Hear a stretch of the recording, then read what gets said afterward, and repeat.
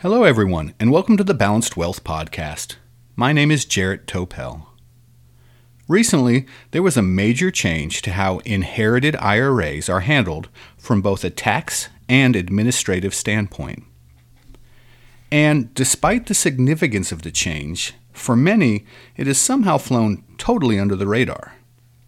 It seems that almost no one I speak with, outside of the finance industry, is aware of the new rules on inherited IRAs and how it affects them personally. This is probably because the change was just one of many significant changes to the world of finance that was brought about by the passage of the Secure Act, passed by Congress in 2019. There were so many significant changes in this act that this particular change, although very important, was not really talked about as much as it should have been. It was definitely not as sexy as some of the other provisions of the act, so the news media didn't really focus their attention on the matter. So let me try to help you understand the changes that have come about so that you are not caught unawares. In order to discuss the new rules, let's start by understanding the old ones. Prior to the passage of the Secure Act, when someone other than a spouse or minor child inherited an IRA or other qualified retirement account, they could establish what was known as a stretch IRA. Other terms for a stretch IRA are an inherited IRA or beneficial IRA. These terms are all used interchangeably. With the old rules, with a stretch IRA, the beneficiary, i.e. the inheritor, was required to take a small distribution from the inherited IRA each year and could let the remaining assets stay in the IRA. These distributions are known as required minimum distributions, or more commonly, simply as RMDs. The amount that had to be withdrawn each year was based on the value of the account at the end of the prior year and the life expectancy of the beneficiary who inherited the IRA. As such, the younger you are, the longer your life expectancy and the less you had to take each year as a required minimum distribution. And remember, distributions from traditional IRAs and other non-Roth retirement plans are fully taxable in the year they are received, so these RMDs are taxable events. As such, for younger beneficiaries, only a small amount had to be distributed and taxed each year, while the main balance or corpus of the IRA could stay within the tax-sheltered walls of the inherited IRA for many, many years. Thus the term stretch IRA, because you could stretch out the distributions and the related tax consequences over a lifetime. Okay, so now we understand the world as it used to be. Let's move on to the world of inherited IRAs as it currently stands. With the passage of the Secure Act, the stretch IRA was eliminated. Starting in 2020, anyone other than a spouse or minor child who inherits an IRA or other qualified retirement plan, the entire retirement account must be liquidated within 10 years of the original owner's death, or more specifically by December 31st of the year of the 10-year anniversary of the account owner's death. Now, the truth of the matter is, most people who inherit IRAs end up spending the money within 10 years or less anyway. So, for many, although the rules have changed, the actual outcome won't be much different. However, for those who would have liked to take advantage of the ongoing tax deferral offered by the stretch IRA, things have changed a lot. This is especially true for those who inherit IRAs and are still working and plan to do so for at least another 10 years, and as such are still in relatively high tax brackets and will be for the foreseeable future.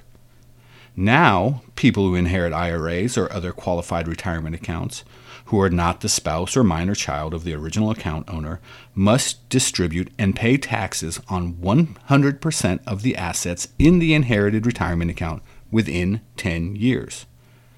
You no longer have to take out anything in any given year, but the account must be completely liquidated within the 10-year window. You can take it all out or a portion in year 1, in year 3, in year 10, whatever you want.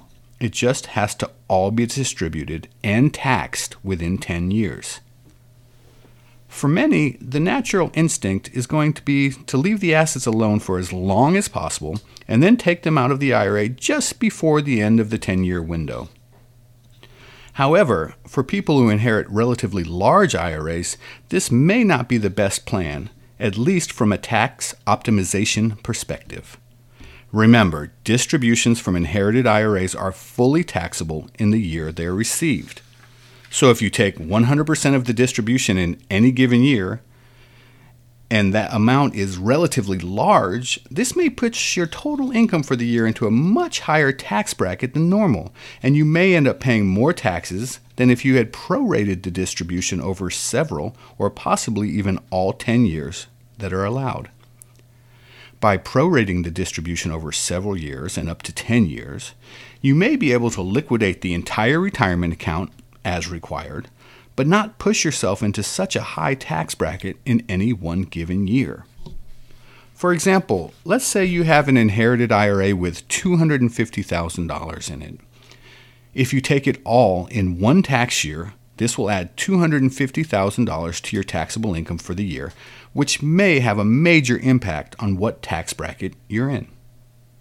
On the other hand, if you take out $25,000 a year for 10 years, you're much less likely to significantly alter your overall tax rate in any given year. As with everything in the world of finance, there is no one-size-fits-all right answer. The timing of your distributions should be considered based on your income needs for any given year, in conjunction with your total earnings, total deductions, and your marginal tax bracket for the year, and your estimate of these same factors each year for the remainder of the 10-year window. And, of course, this is something that should be discussed and confirmed with a good CPA before making any final decisions.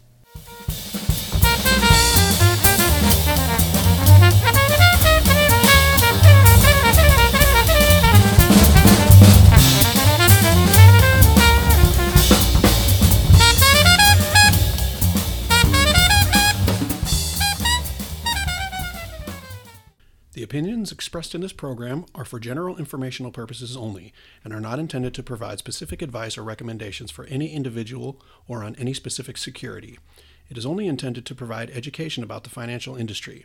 This program should not be construed as financial, legal, or estate planning advice. To determine which investments may be appropriate for you, consult your financial advisor prior to investing. Please remember, investing involves risk and possible loss of principal capital, and seek advice from a licensed professional. Topel & DeStassi Wealth Management, LLC is a registered investment advisor. Advisory services are only offered to clients or prospective clients where Topel & DeStassi Wealth Management, LLC and its representatives are properly licensed or exempt from licensure. No advice may be rendered by Topel & DeStassi Wealth Management, LLC unless a client service agreement is in place.